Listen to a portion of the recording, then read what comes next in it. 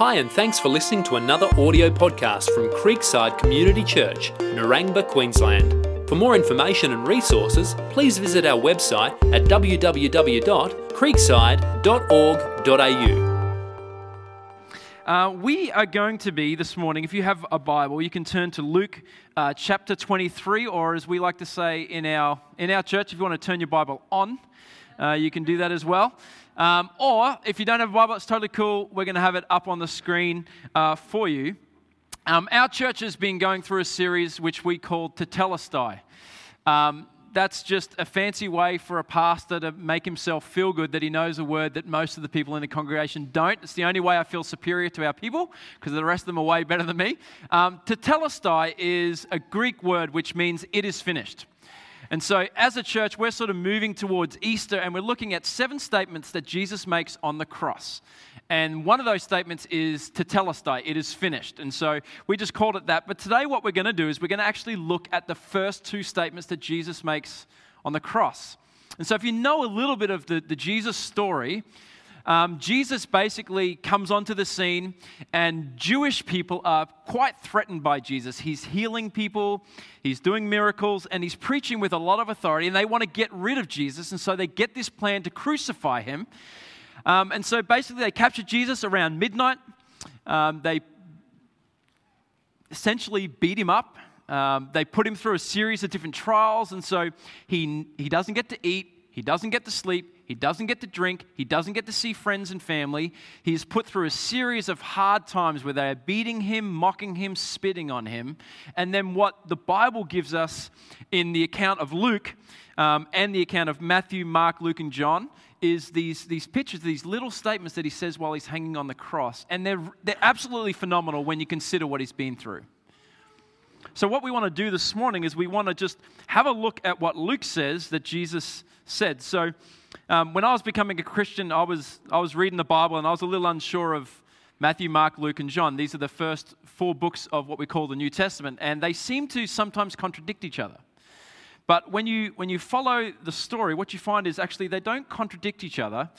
Luke is writing to a certain audience, Matthew is writing to a certain audience, Mark is writing to a certain audience, and so they include or exclude certain parts of the story depending on what part benefits what they're trying to do. And so when you put them together, what they actually do is they complement each other. So if you read Luke, you're going to see that he doesn't add all the 7 statements of Jesus, but when you put Matthew's account, Mark's account, Luke's account, and John's account together, we see that Jesus has 7 statements. And so if you are here and you're new or you're fairly new to Creekside, I've brought a few journals for you. We did this in our church. We've got some people who like to take notes. They're a little bit on the nerd sort of scale, and that's fine. I'm a bit of a nerd myself. If you are like, how do I find these 7 statements? Instead of trying to go through the whole Bible, these are going to be out in the deck for you. These actually have the 7 statements of Jesus. So you can just flick through these, read them. It's really easy. It's got some info on there about the crucifixion. It's got some info on there about the different trials. You can go through that. But today I just want to look at the first 2. Is that okay? So I'm going to read this passage and then we'll look at what it has to say. So this will come up on the screen for you. It says this. It says 2 others. So this is 2 others aside from Jesus, who were criminals, were led away to be put to death with him. And when they came to the place that is called the Skull, there they crucified him and the criminals, one on his right and one on his left. I love this. This is Jesus' first statement. Hasn't slept, hasn't eaten, has been beaten, had his beard ripped out, he's been mocked and spat on. This is the first thing Jesus says while hanging on the cross. Father. First thing he does is speaks to his Father. And look what he says for us. Forgive them, for they know not what they do. And they cast lots to divide his garments, and the people stood by watching. But the rulers scoffed at him, saying, he saved others, let him save himself. And if he is the Christ of God, his chosen one.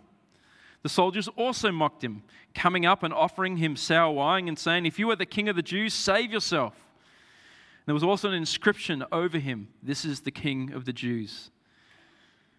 Verse 39 says, one of the criminals who was hanged railed him, saying, are you not the Christ? Save yourself and us.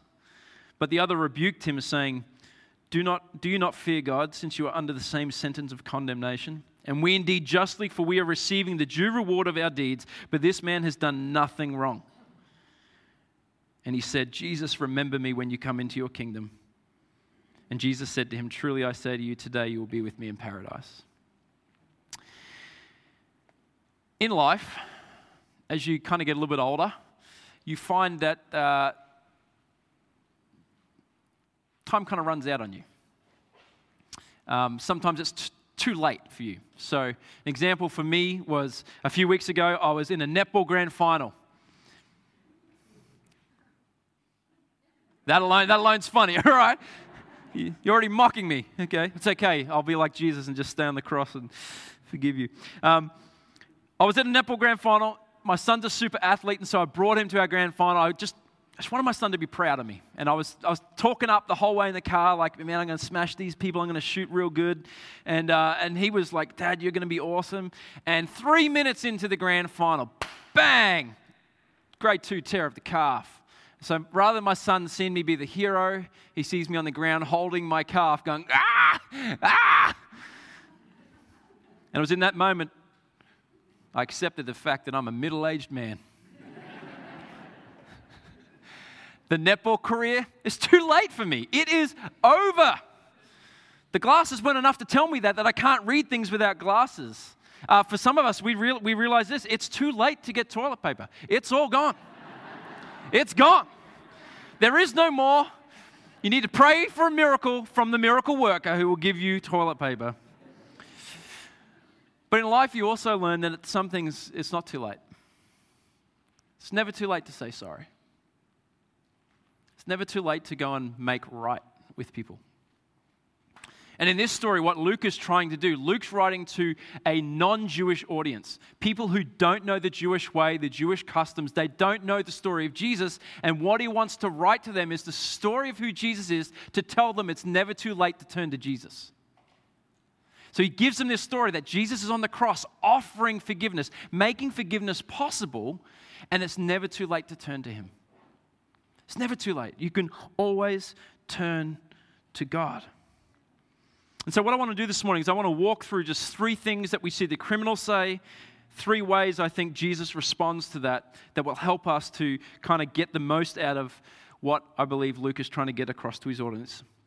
So the first thing that we probably don't pick up in Luke's account, that Matthew and Mark's account pick up, is Matthew and Mark include in their account the fact that the criminals were also ones that were mocking.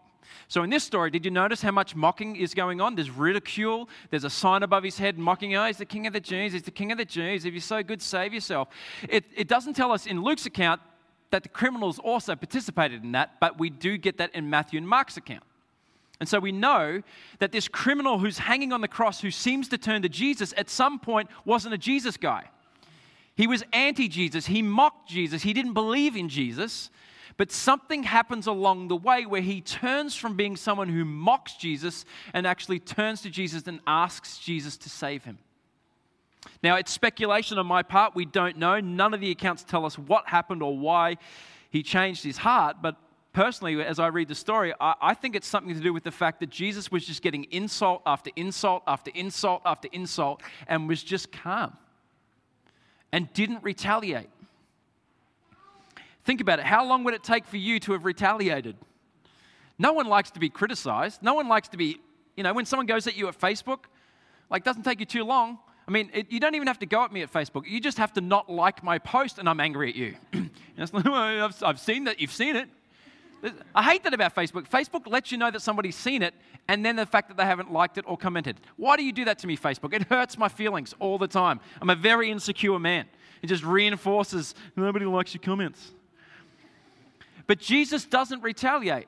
Jesus stays calm. Jesus stays in complete control. And that's because Jesus knows who he is and what he is doing on the cross. He doesn't need to prove himself because he is there to offer forgiveness for everybody. So he doesn't need to retaliate. So my personal belief is somewhere along the way, he's just watched Jesus and going, this guy is not like the rest of us. There's something different about this guy. And so the criminal has changed. So let's look at the criminal. Let's look at the 3 things that he does. Okay, the first thing is the criminal admits. He says in verse 40, do you not fear God, since you are under the same sentence of condemnation? and we indeed justly, for we are receiving the due reward of our deeds. The criminal is acutely aware of his brokenness. Now, he's not just a thief, okay? A thief in their day doesn't mean he just stole a Kit Kat from Woolies, okay? What it means is he literally went round and beat people, flogged them, and took their food. Someone would be walking on their way home to feed their family. The criminal, the thief, would be the one that would beat them, take their food. And so in this culture, they were not well liked, and somewhere along the way, he has gone, yeah, that is me. Now, as adults, I mean, I've got 4 children. It's children as well. But I think often we think it's only kids. We don't like admitting when we're wrong. I've been married 17 years, nearly 18 years. Hate admitting when I'm wrong to my wife. And in fact, I still don't. Because I've realized after 18 years I'm always wrong. So just don't even worry about it. It's hard. We don't like the sense that maybe we're broken, maybe not everything's all together, and so that's a hard thing for us to accept. And I think part of the reason that we struggle with that is because the Bible story itself would tell us we weren't made to be wrong. We were actually made to be right. We were made to be in a right relationship with God.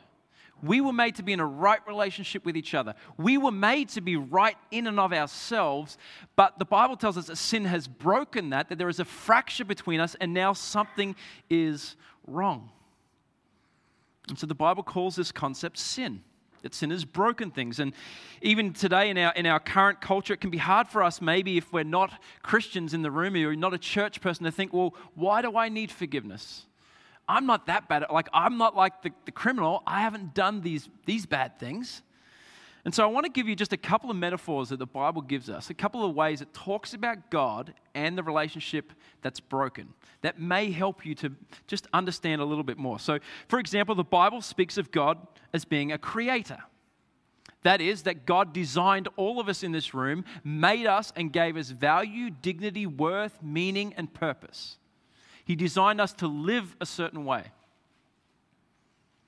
So in this sense, sin is us going to other things to find our value, dignity, and worth. So we get it from our job. We get it from what we earn, where we live, how we dress. They're the things in our culture that make us feel good about ourselves. And what God wants to say is, listen, you can have those things. Those things are morally neutral, nothing right or wrong with them. But you have value, dignity, and worth because I'm the creator, I'm the designer, and I made you. Another way is that God is king or judge, and so we can see it as being something of rebellion and saying no to God's ways. Another way the Bible speaks of God is that he is holy, that he is set apart. He is absolutely pure. So in all of his intentions and all of his actions, God is always pure. Can we just be honest and say that's not us? That sometimes our actions aren't pure. Sometimes our intentions aren't pure. Another one, and this is the last two are really helpful for me, is God is a father. But we don't know him as a father. We see him as a distant being somewhere out there away. And God is like, no. I'm a dad who wants to be close and near. Another one is that God is a shepherd. And so the picture is that we're just sheep wandering away from God. We're just not aware of him and we're not listening to him. These are all different ways that the Bible speaks of what the problem is. And what Jesus is doing on the cross is he is trying to make forgiveness possible for us so that we can be the sheep that comes back to the shepherd, so that we can be the sons and daughters who come back to the Father. And so the Bible's goal when it talks about sin is not to heap shame and guilt and to rub our faces in it. It's actually the opposite. It's to take it away so it's not the thing defining you, not the thing controlling you, but your past no longer defines you, your sin no longer defines you. What defines you is your relationship with God. That's what the Bible is trying to do. Many years ago, got to get used to saying that these days. Many years ago, I was in school, I was 12. And some stuff was going on in my life that wasn't that great. And at this point in time, my parents were pastors in a church, and that church was connected to a school, so kind of a similar setup to this. So everyone knew my parents, and everyone knew me. It was great. We were known as the Lewises, and I found a way to really defame the name.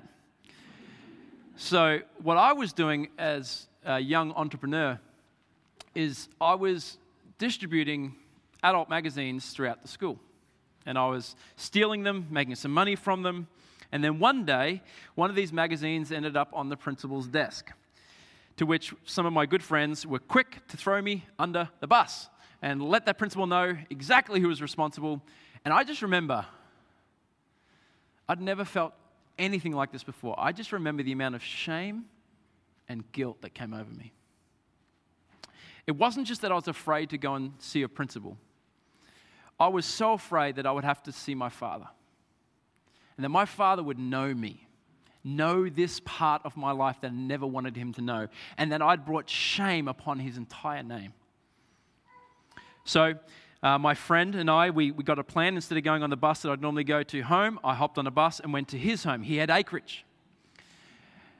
And in acreage, he had this massive cubby house, and so the plan was, I'm going to live there for the rest of my life. That was the plan.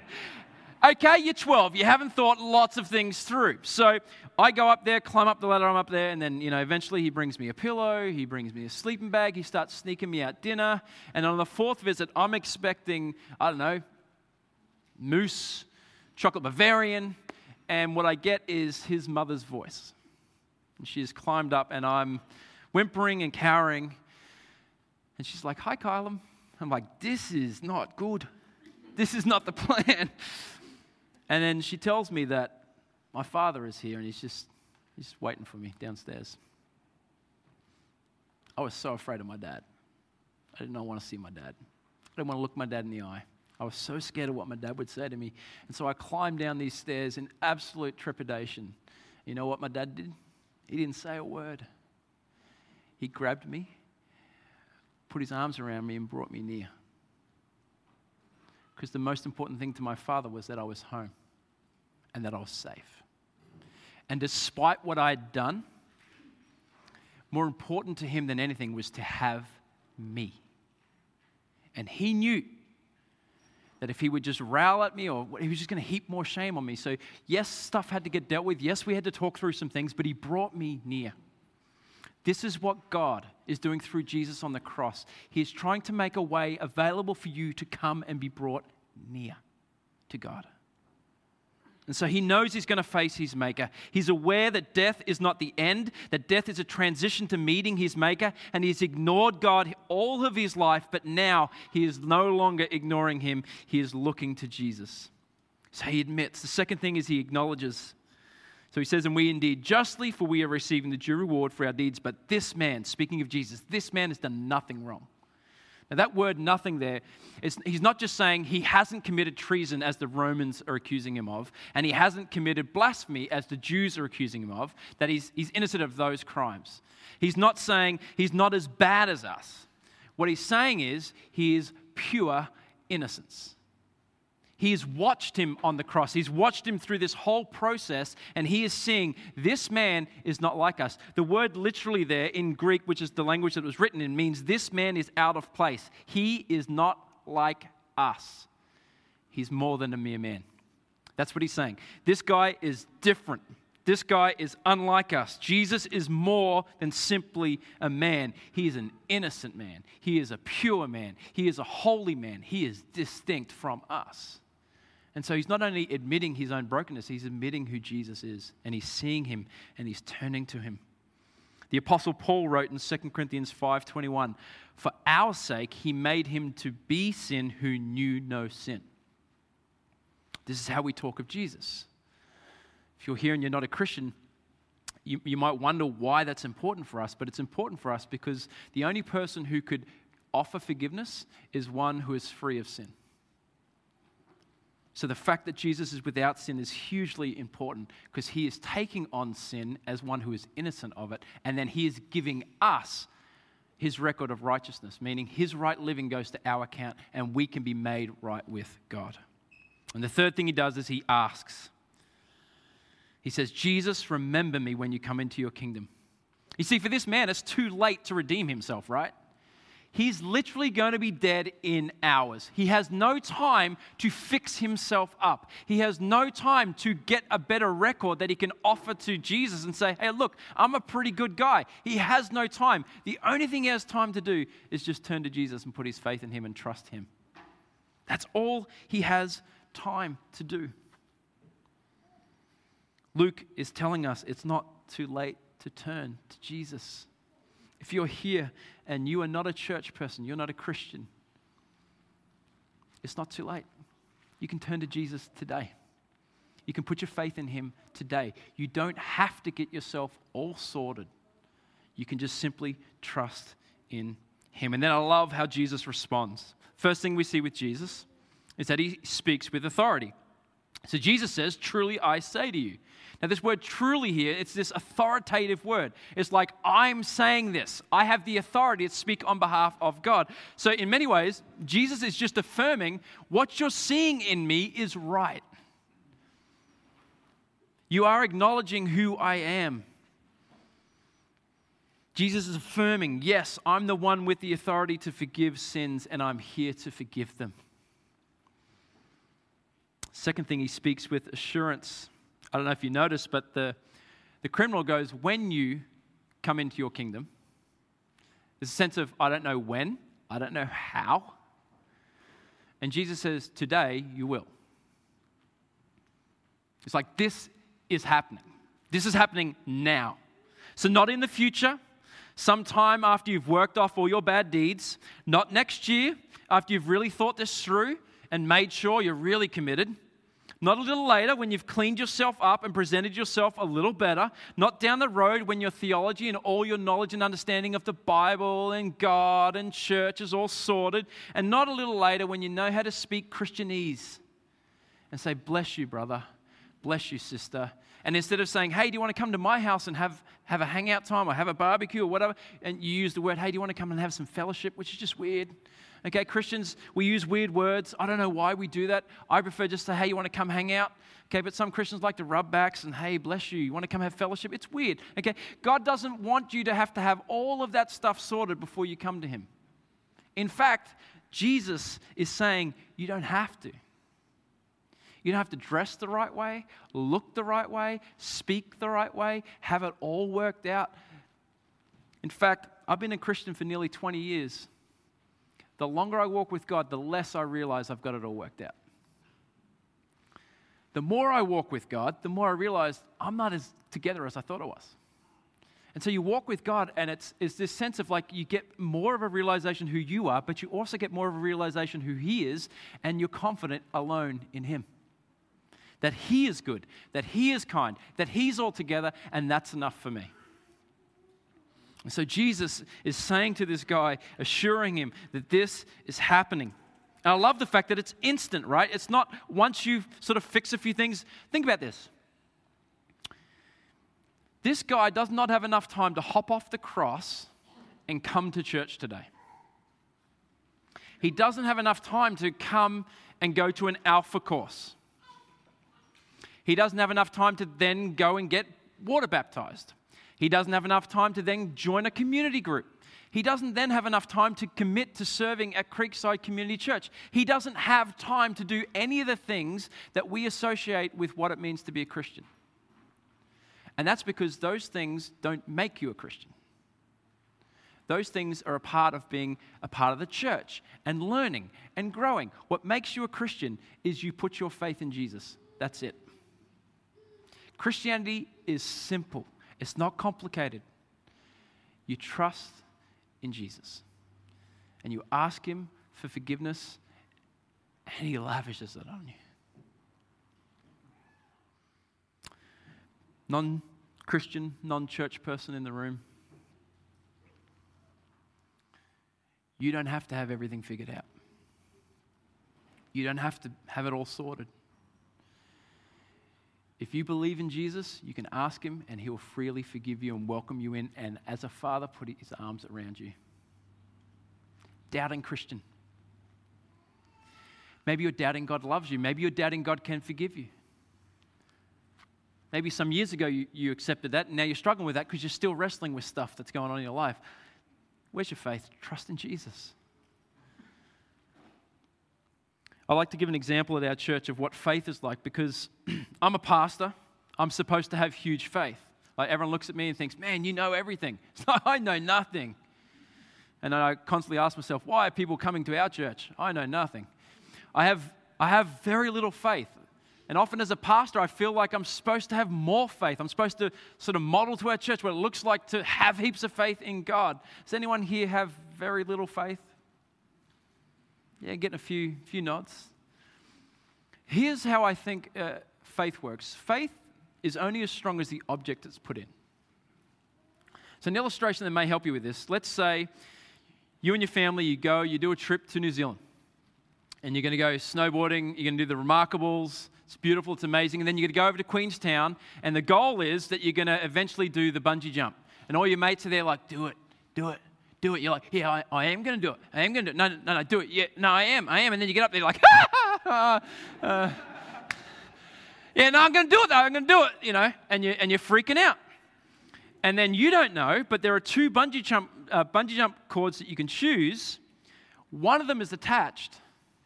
One of them is not. You don't know. They don't tell you. You're like, why are we talking about this? This sounds horrible. Stay with me. What if you have all the faith in the world and you're like, I'm going to go to this one and it's not attached? You're like, I know it. I'm 100% sure. And you've got even signs and signals like your boys are like, yeah, man, you do it. You're like, I am doing it. I'm going with this one. Doesn't matter how much faith, doesn't matter how much confidence, doesn't matter how much faith you put in that bungee jump cord, it's not connected. Which means your faith is going to do nothing for you. It's going to go bad. But you might be like, I'm not sure. I still have doubts. But I'm going this way. And I'm choosing this one. You can have minuscule, tiny faith that's up and down and all over the place and it's not all sorted and you're not super confident, but you just, this is what faith is like. You're just going to go towards God. And it's connected. The Bible would say faith that is put in Jesus is secure because it is connected. Jesus connects us to God.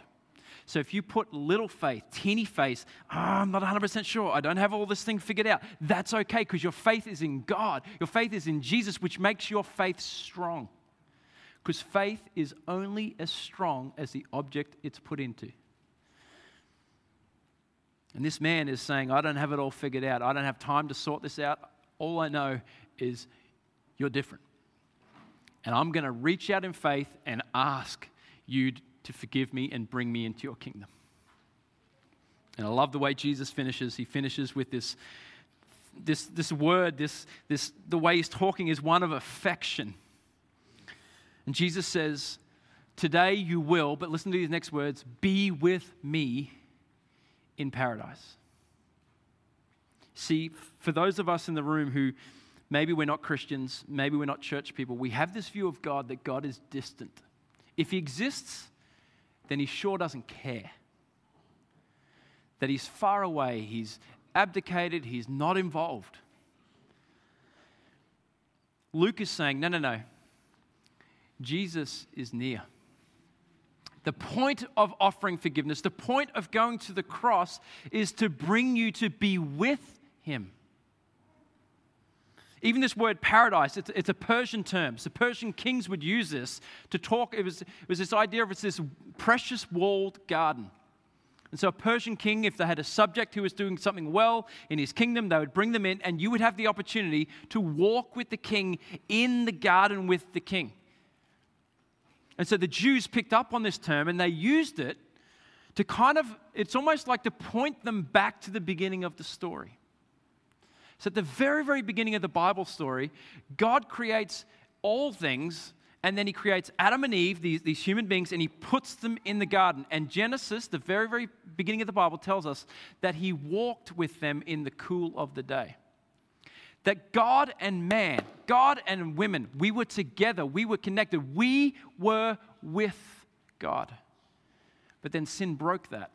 And so what this is a picture of Jesus is making things right again, and he's bringing us back into the garden where you and I can walk with God, know God, talk to God, because he has made forgiveness possible for us.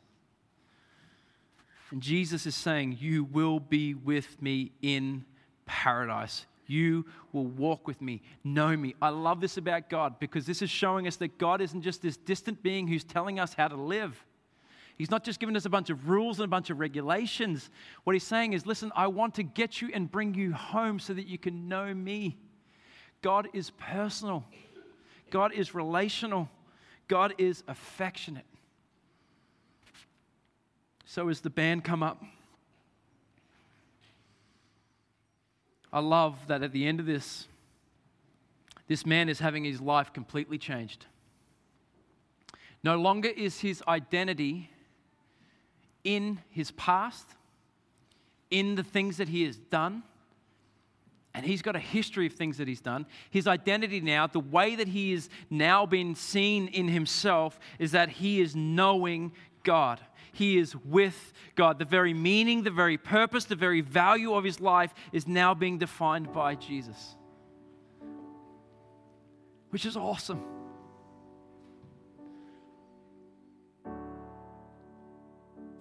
You might be a church person, maybe you're not a church person. Regardless, we all live in this culture which is trying to tell us how we get value, how we get meaning, how we get purpose, how we get value and dignity and worth as human beings. And what God is saying, listen, that comes from me.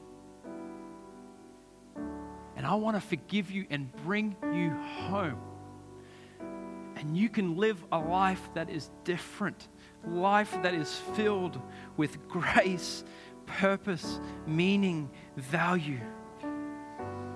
I love what Jesus said in John 17:3. He said, and this is eternal life, that they know you, the only true God, and Jesus Christ, whom you have sent. You see, when I was growing up, I thought to be a Christian meant to go to heaven where you'd get maybe your own cloud. You get a harp thing, and, if you're lucky, you got a bow and arrow so you could shoot it back down to earth to the people you didn't like. That was kind of my view. I was like, man, I don't want the harp, I want that thing so I can get my brothers back. That's not what Jesus is doing. What Jesus is saying is, no. To be a Christian isn't to just go somewhere. It's to know someone. It's to be put back in a right relationship with God, where the shame and the guilt no longer sticks to you anymore. It no longer controls you. It no longer defines you. It is gone. So the Psalms talk about the fact that when Jesus forgives us of our sins, it's like they're covered in snow. If you've ever seen snow, my wife and I went to New Zealand a few years ago, and we were eating at a table one night. We went to bed. The next night we got up, and it had been snowing all night. And we just had talks and conversations, and we came out, we could not even see the table and chairs anymore. They were covered in snow. And there was a picture. It's the picture. It's what it looks like to be forgiven. You are covered. You are washed clean. You are free for the rest of your life. And you can walk with God. And this is what Jesus is offering. And remember, Luke is writing this to people after Jesus' time who aren't Jews, aren't Christians. And he's writing them to say, this is what God offers you. You too can be forgiven, like the thief on the cross. You too can experience forgiveness. How? Same way the criminal did. We just admit we need God, and we turn, and we look to him, and we say, remember me when you come into your kingdom. Forgive me. And Jesus freely offers you that today. Let's pray. Oh, God, you are so good. You are so kind. Jesus, that you would go to a cross, and despite all the mocking, all the beatings, all the people just accusing you and cursing at you and spitting on you, you just stayed true. And you stayed because you knew why you were there. You were there to offer forgiveness to any who would believe. And Jesus, you've made that available to all of us today. And there are some of us in the room, we've never asked for it before. We've we've never turned to you as our Savior who would forgive us of our sin and make us right with God, would you help us to believe and trust in you today, Jesus? God, others in the room, they've been Christians, but they're struggling with their shame and the guilt of how they're living, that they look at their lives and they're like, it's not up to scratch. You offer forgiveness. You offer freedom from shame and guilt. Lord, all of us in the room need to turn to you today. Christian, not Christian. Church person, not church person. We need to turn to you and receive your forgiveness that washes us and covers us like snow. And I thank you that you did this on the cross for us already, and then we can freely receive it. And I pray this in your name. And everybody said, amen.